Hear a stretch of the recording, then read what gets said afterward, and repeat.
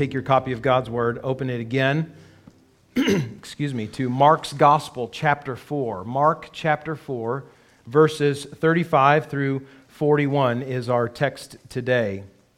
Mark 4, 35 to 41. If you're using one of the black covered Bibles under a seat in front of you, you should find Mark chapter 4 on page 788. Mark 4, 35 to 41. I've done this on, a few occasions, maybe not several. It might be approaching several after today. But it's not my favorite book in the world, but certainly my favorite passage of any book, not the Bible, in the world, comes from C.S. Lewis's classic, The Lion, the Witch, and the Wardrobe. Many of you are familiar with this book. If you're not, go buy a box set of the Chronicles of Narnia at your local bookstore or online today and start reading. By the way, the first book to read is The Lion, the Witch, and the Wardrobe. I don't care what order it comes to you in the box set, start with Lion, the Witch, and the Wardrobe. There are people of varying convictions about what order to read them in. That doesn't matter for this morning. In The Lion, the Witch, and the Wardrobe, you know the story. The four Pevensey children, Peter, Susan, Edmund, and Lucy, find their way into another realm, a land called Narnia, through a magical wardrobe in the home of a caretaker that they have gone to live with during essentially the attack on the United Kingdom during World War II. And as they're there in Narnia, they find that the whole land is overcome by this insurmountable, seemingly permanent winter that is held in place by the White Witch. Edmund gets to know the White Witch, and he is quickly taken in by her and falls under her sway. Peter, Susan, and Lucy do not ever encounter the White Witch, not early on in the story, but later they do. But at one point in time, all four Pevensey children find themselves in Narnia, and they are making their way through this land. Lucy has made a friend in Narnia when she went there the first time by herself, a little fawn by the name of Mr. Tumnus. Mr. Tumnus has gone missing, presumed held captive by the White Witch herself. And so the four Pevensey children are making their way through the frozen land of Narnia to find and help Mr. Tumnus if they can. Along the way, they come into contact with two beavers, aptly named Mr. and Mrs. Beaver. And Mr. and Mrs. Beaver are not ordinary beavers. They're large and they talk. And they take the four Pevensey children into their dam and they feed them, warm them by the fire, help them to get ready for the journey that is yet ahead. And while they're there warming themselves by the fire and talking together about the journey that awaits them, the beavers start talking about someone named Aslan. The question comes up by the four children, who is this Aslan? When they hear his name, they're strangely warmed in their hearts as though his name carries some sort of deeper meaning. They want to know more about who this Aslan is. And so sitting there by the fire, Lucy, the youngest, asks Mr. Beaver, is he a man? Asked Lucy. Aslan, a man? Said Mr. Beaver sternly. Certainly not. I tell you, he's the king of the wood and the son of the great emperor beyond the sea. Don't you know who is the king of beasts? Aslan is a lion, the great lion. Oh, said Susan. I thought he was a man. Is he quite safe? I shall feel rather nervous about meeting a lion. Oh, that you will, dearie, and make no mistake, said Mrs. Beaver. If there's anyone who can appear before Aslan without their knees knocking, they're either braver than most or else just silly. Well, then, isn't he safe? Said Lucy. Safe, said Mr. Beaver. Don't you hear what Mrs. Beaver tells you? Who said anything about safe? Of course he isn't safe, but he's good. He's the king, I tell you. Aslan, the lion, who represents Jesus, the Christ, in so many ways in the story, is not safe, but he is good. He's not safe, but he is good. In Mark 4, verses 35 to 41, we come to a time in the life of Jesus and his disciples where the disciples, along with Jesus, enter into a very unsafe predicament, dangerous, even life-threatening. And the question becomes, what will Jesus do for his disciples as they seem to be perishing? It's demonstrated, obviously, I think, by this text that Jesus is not safe. He calls his disciples into difficult places. The question is he good? Is he powerful? Is he going to be helpful in times of great trial? In this scene in Mark's gospel, in the life of Jesus, there at sea, in the middle of a storm, Jesus demonstrates by his command of the wind and waves as he calms the storm. Many of you have already read the subtitle in your Bibles. You know where we're going this morning. In calming the wind and the waves, Jesus demonstrates that he is the divine Son of God who calls for faith from his disciples. He is the Messiah who is not safe, but who is surely good and certainly powerful. The key idea, main idea of this text for us this morning is that this is what Mark is teaching us, Jesus is the God of creation who can be trusted with every one of life's fears. He may not be safe, but he is certainly good. This morning, I hope that we would take courage and exercise faith in Christ as we see him in his word this morning. Even though the path of discipleship is often fraught with danger, Jesus, the Christ, the Son of God, will be faithful to see us through for his glory. Amen. I invite you to stand as you're comfortably able as we honor God by reading his word. Mark chapter 4, verses 35 through 41. Mark writes, "On that day, when evening had come, Jesus said to them, 'Let us go across to the other side.' And leaving the crowd, they took him with them in the boat, just as he was, and other boats were with him. And a great windstorm arose, and the waves were breaking into the boat, so that the boat was already filling. But Jesus was in the stern, asleep on the cushion. And they woke him, and they said to him, 'Teacher, do you not care that we are perishing?' And he awoke and rebuked the wind and said to the sea, 'Peace, be still.' And the wind ceased, and there was a great calm. And he said to them, 'Why are you so afraid? Have you still no faith?' And they were filled with great fear and said to one another, 'Who then is this, that even the wind and the sea obey him?'" May God add blessing to us as people as we study his word. You may be seated. Jesus is the God of creation who can be trusted with every one of life's fears. As we come to this text and this dangerous point in the life of Jesus and his disciples, we learn first in verses 35 to 38 that obedience to God may lead to fearful situations. Obedience to God may lead us into fearful, even dangerous situations. And when Jesus called to Peter and Andrew, to James and John in Mark 1:17, saying, "Follow me and I'll make you to become fishers of men." When Jesus said to Levi in Mark 2, verse 14, "Follow me," I don't gather that any of those 5 disciples or the other 7 that he would add among the 12 thought that following Jesus would result in them being placed in life-threatening situations like this. And yet, it's precisely because they are following Jesus that in this passage they find themselves in this fearful, dangerous, life-threatening situation.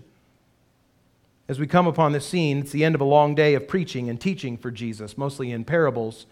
And there was such a great crowd, as we saw last week, to listen to him teach by the lake that he had to get into a fishing boat as a makeshift platform to preach from so that people could hear him and he'd not be overwhelmed by the crowd. And now, Mark doesn't tell us precisely why, but at the end of the day, Jesus instructs his disciples saying, "Let's go to the other side of the lake." They're on the west side of the lake, near Capernaum. He wants to go to the east side of the sea. And perhaps Jesus is intending to expand his ministry eastward by this move. Perhaps Jesus knows by his divine omniscience of the demon-possessed man that he will heal and help when they get to the other side.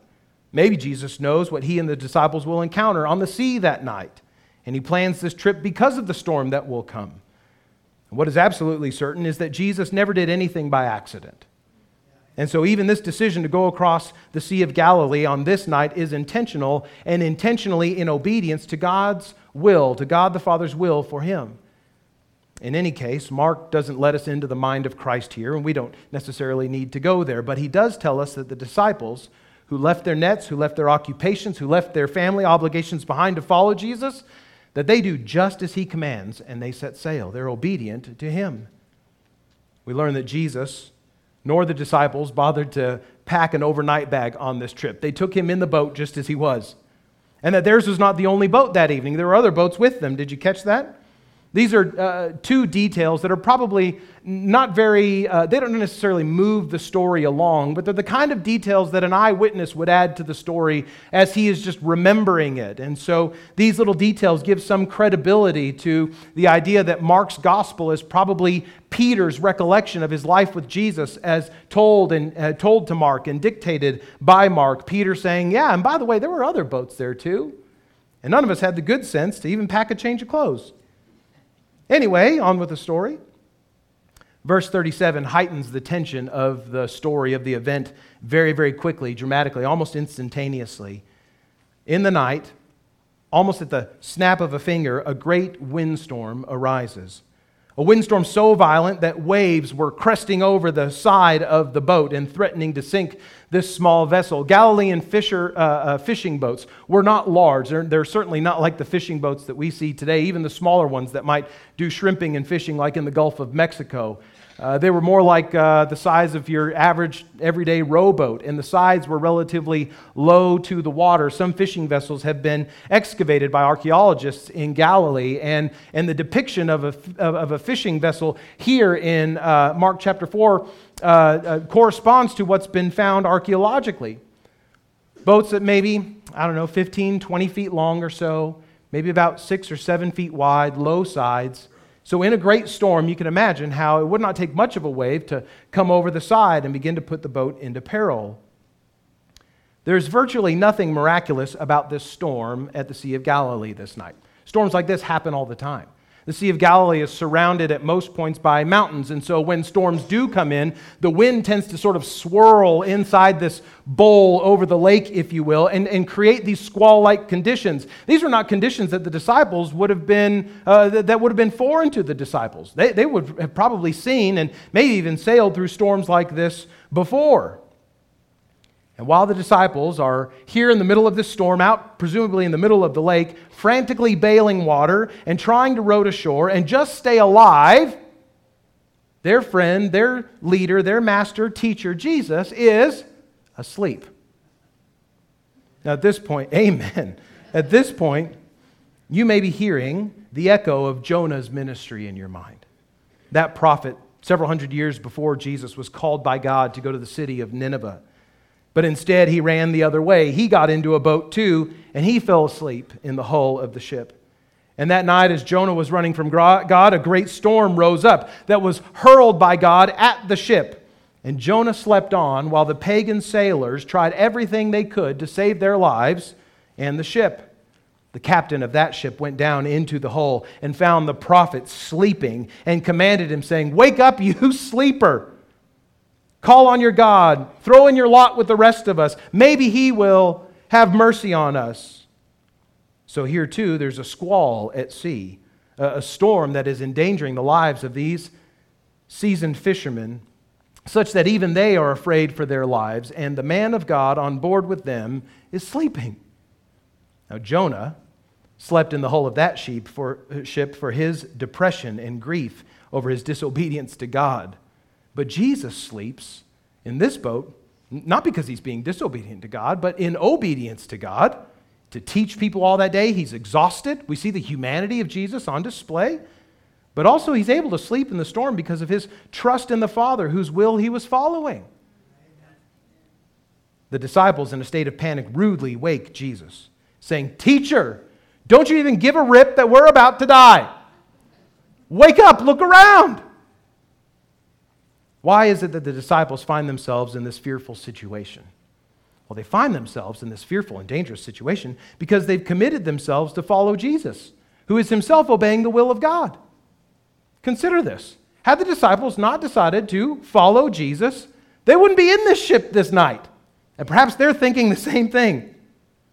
Grasp this truth this morning, that following Jesus, obeying the Father, is not a guarantee of your physical safety.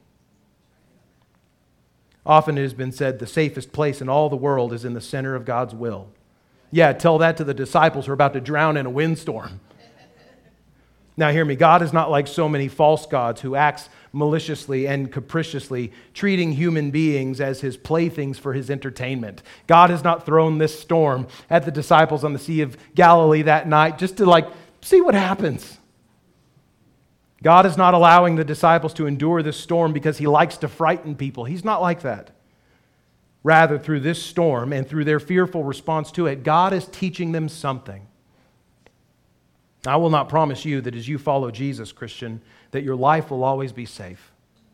If you're here today not a Christian, not yet a follower of Jesus, don't ever hear me, or I hope you never hear anybody say to you, that following Jesus will be easy or safe or always pleasant.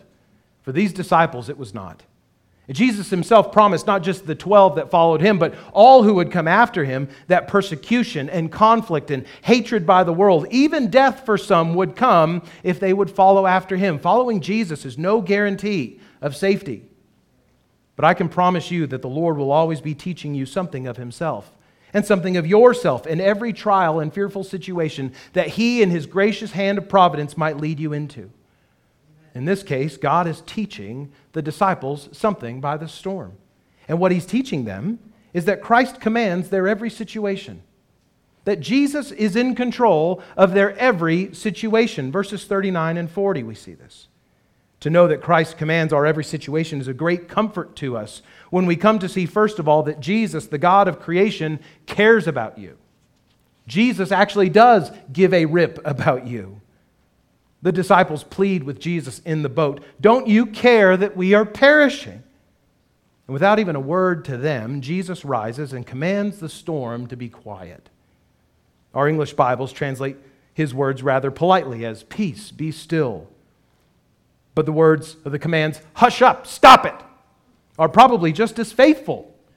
And maybe even get the idea across even better. Jesus is rebuking the storm. He's calling it out. He's telling it to shut up and stop it. There is, in Jesus' words, no magical incantation. There's no formula that precedes his command.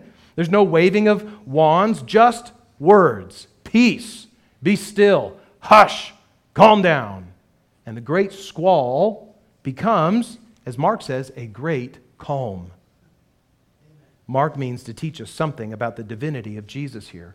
We've seen his humanity. He sleeps for exhaustion. But now here in this instance, we see also his divinity. Specifically, the very God who spoke the universe into existence, the God who said in Genesis 1, "Let there be light," and there was, that God is now in the boat with these guys.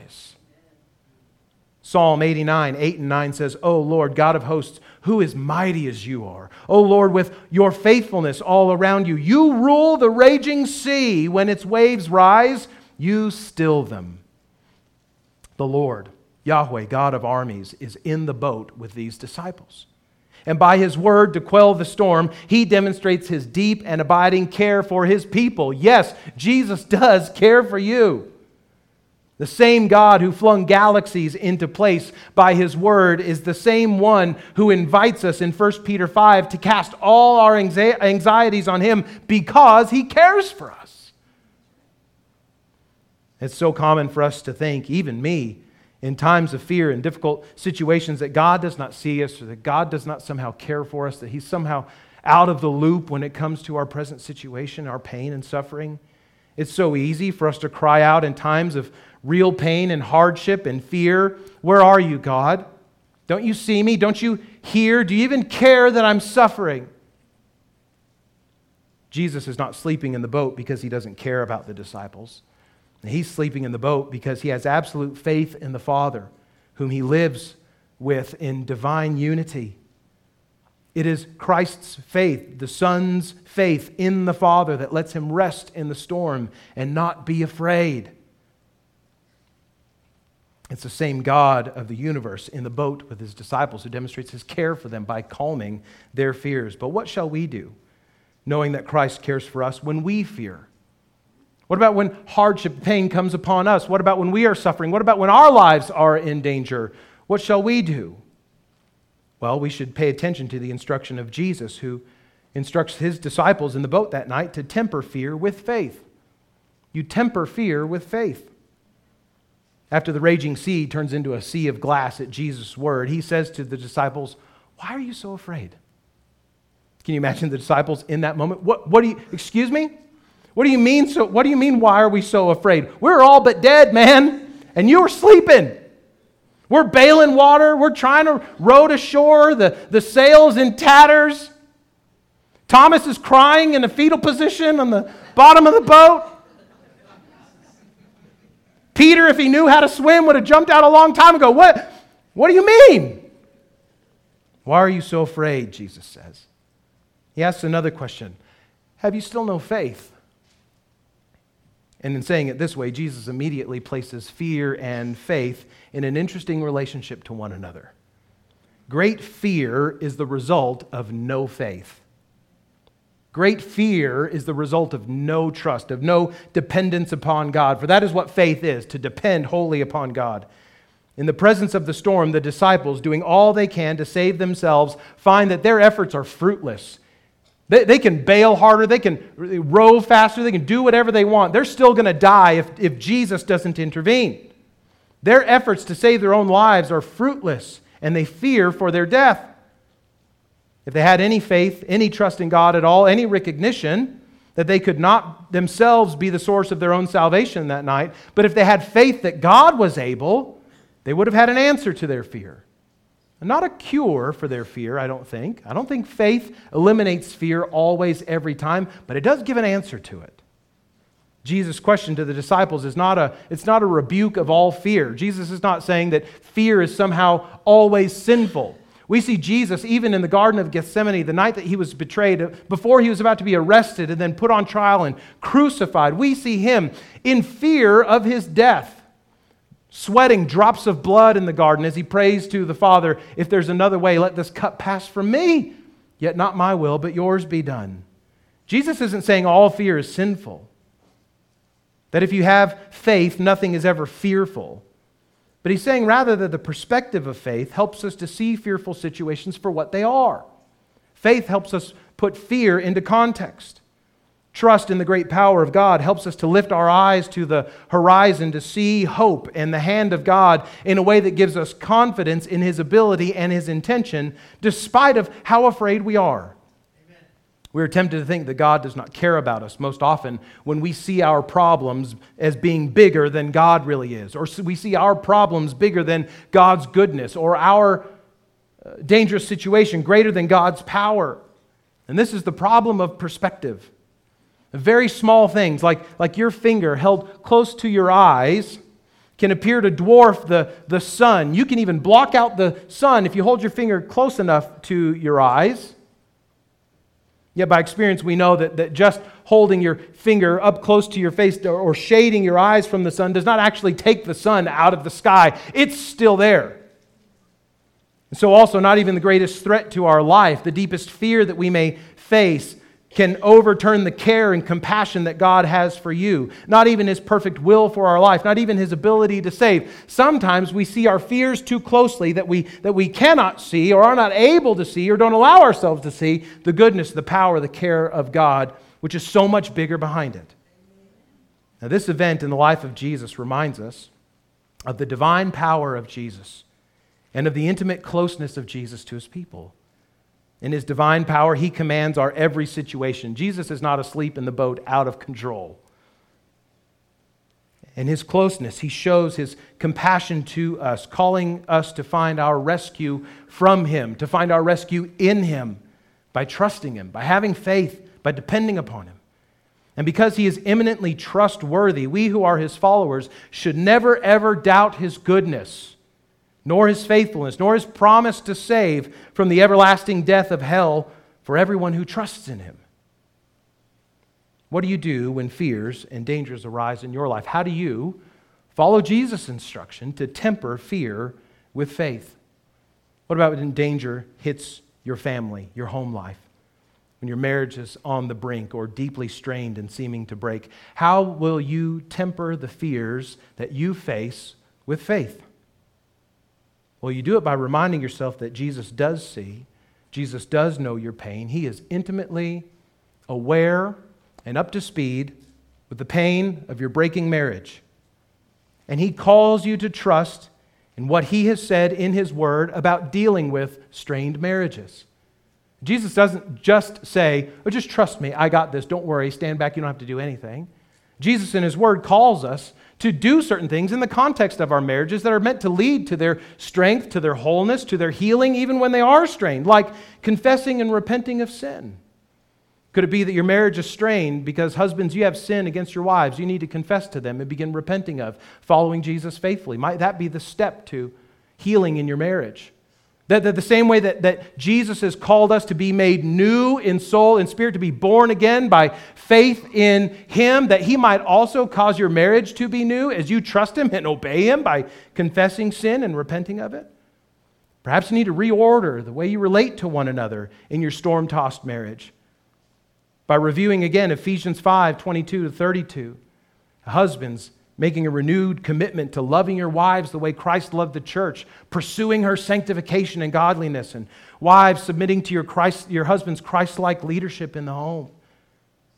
Maybe you face fear, maybe you face danger because your kids seem to be imploding in on themselves, making decisions that nothing seems to stop them from doing, destroying their lives. Maybe, parents, your life isn't in danger, but your children's lives may be. That's a fearful situation, a tempestuous situation. Remember in that moment that Jesus can be trusted. It may not be within your ability to save your children, but it is certainly not outside of His ability to. So depend on Him to do what only He can. When your children seem to be rebelling in hard ways, making life decisions and taking their life down a course of action and in a direction that is all but godly, parents, as you depend on Christ to do what you cannot, you keep loving your kids and you keep praying for them. You keep trusting God to do in them what you cannot. What about when storms hit in culture? You might find yourself in a position at work or at school where to stand for Christian convictions on things like sexuality and gender and marriage bring upon you a storm of criticism, of maybe even persecution, maybe even financial uncertainty and insecurity. Will you trust the ever-present and all-powerful God to see you through that storm? He may not deliver you from difficulty, no, but He can certainly be trusted through it.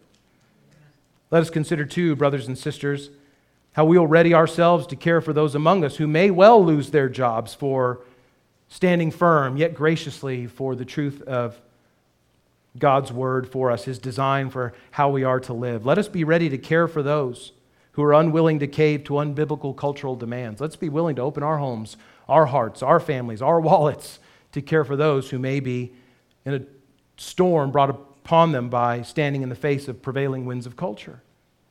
What about in actual storms? It's not very common to have tornadoes, much less hurricanes or volcanic eruptions or life-threatening floods here in New Mexico. But in many places of the world, these are legitimate threats. There are real storms that threaten people's lives. In the face of them, will you give in to fear for the loss of your life? Or can you confidently prepare and weather the storm with faith in the one who is the Lord of life and death? Paul gives us such great hope in Romans 14:7-9. He says, none of us lives to himself and none of us dies to himself. For if we live to the Lord. And if we die to the Lord. So then whether we live or whether we die, we are the Lord's. Amen. For to this end Christ died and lived again, that He might be Lord both of the dead and of the living. There is great confidence to stake your life upon in knowing that in Christ, whether you live or whether you die, you are the Lord's. There's a storm, however, not so much in family, not so much from culture, not so much just physical, but there's a different storm that is brewing for each of us. A storm that each of us stand against because of our sin against God. And that storm is not a storm of natural origin, but divine. We may not recognize it as such. We might see the storm of our sin or the way that we're living our lives in sinful disobedience to God as an adventure on the high seas. Baby, now I am living. This is awesome. What a rush. But there's an insurmountable wave that is headed toward each of us, and it is a wave of God's righteous and holy justice against our sin and against us who have sinned against Him. His is a furious storm that no ship of man can weather, nor from which is there any means of human escape. And it is a storm that should strike fear into the heart of each one who bothers to look at its coming. It's scary when your marriage is failing. It's scary when your kids are rebelling. It's scary when culture seems to be against you. It's scary when there's a real storm that may be threatening your life. Friends, it is scarier still to know that you are opposed to a God of perfect holiness and justice. Now, there may be no means of human escape from the storm of his wrath, but that is not the end of hope either.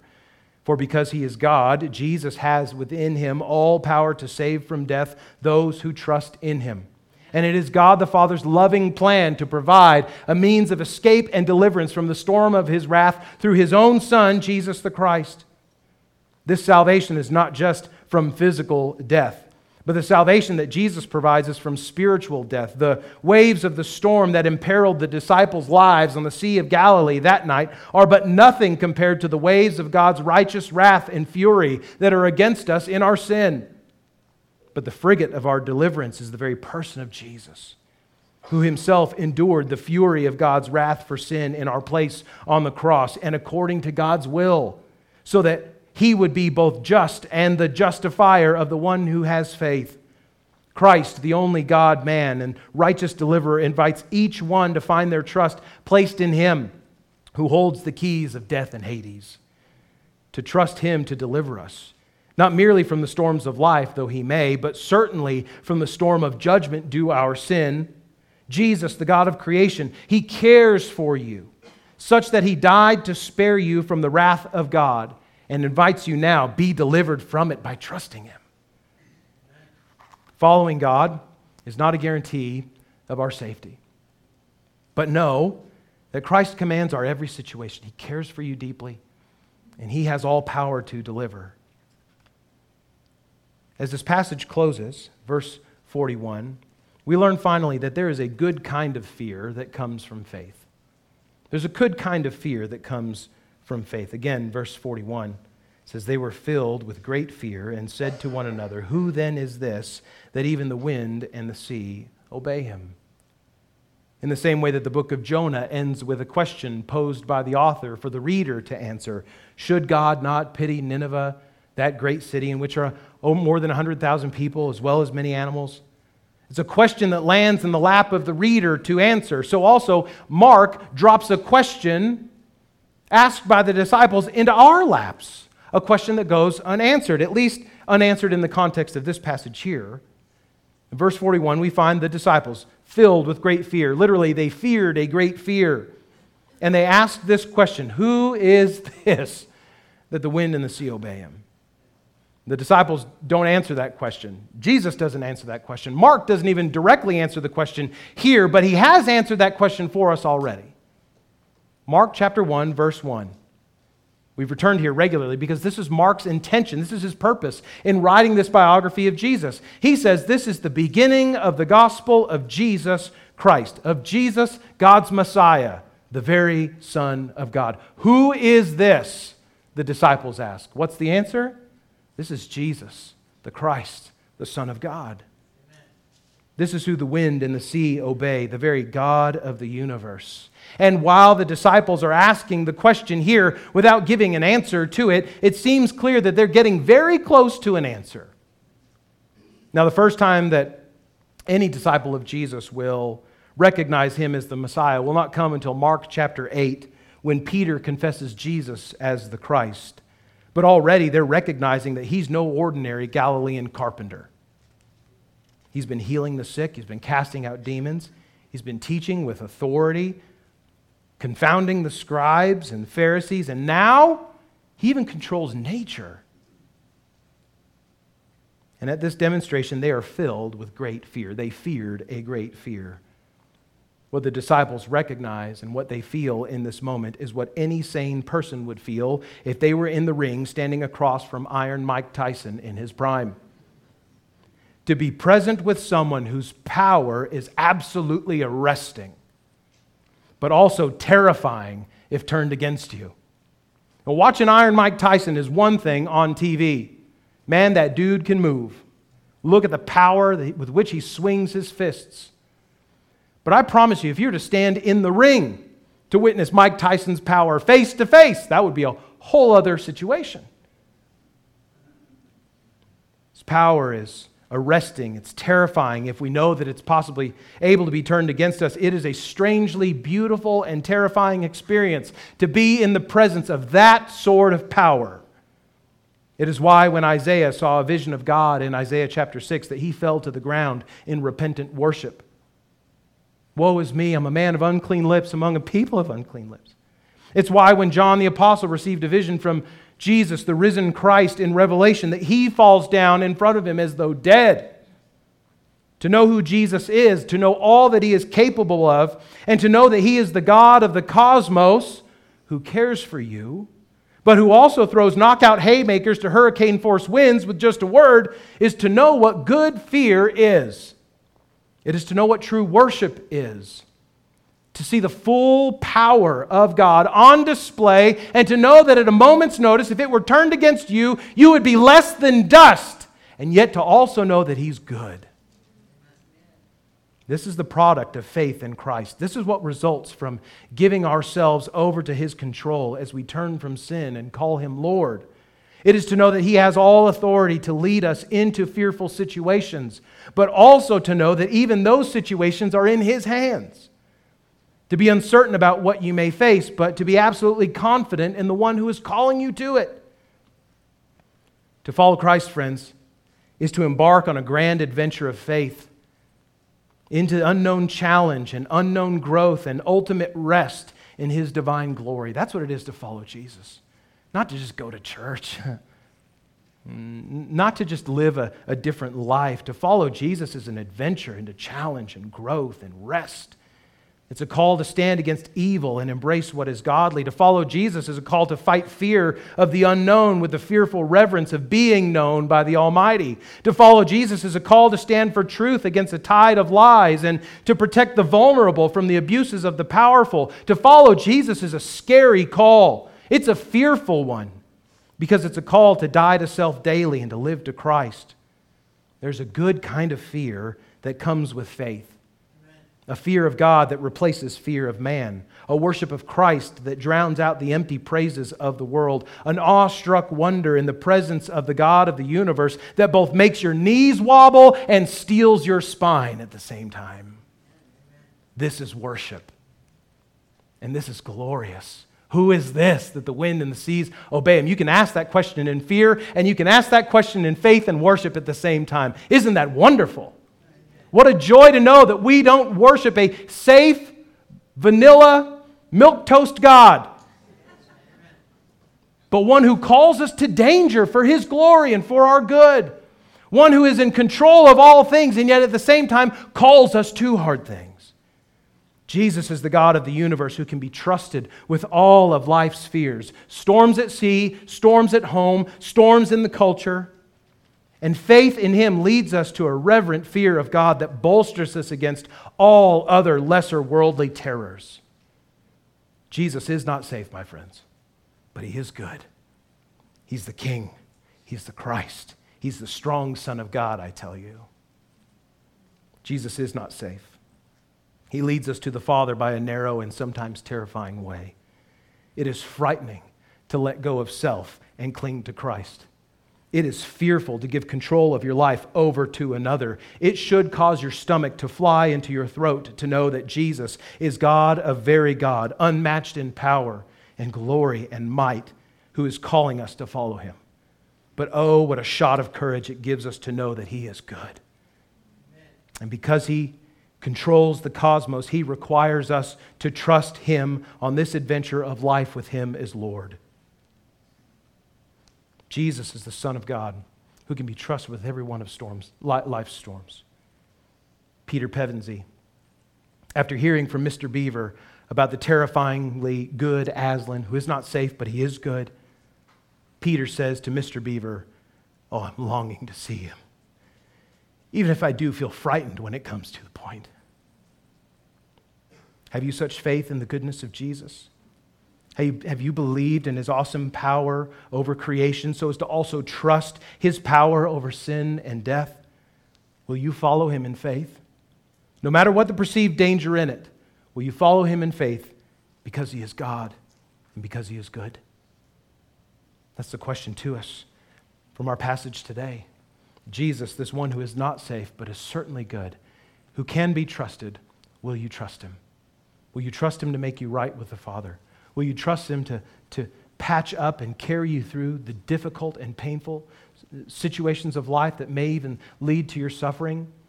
Can you trust him? Do you trust him? Will you trust him?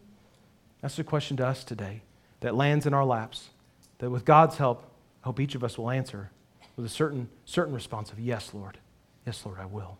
Let's pray together.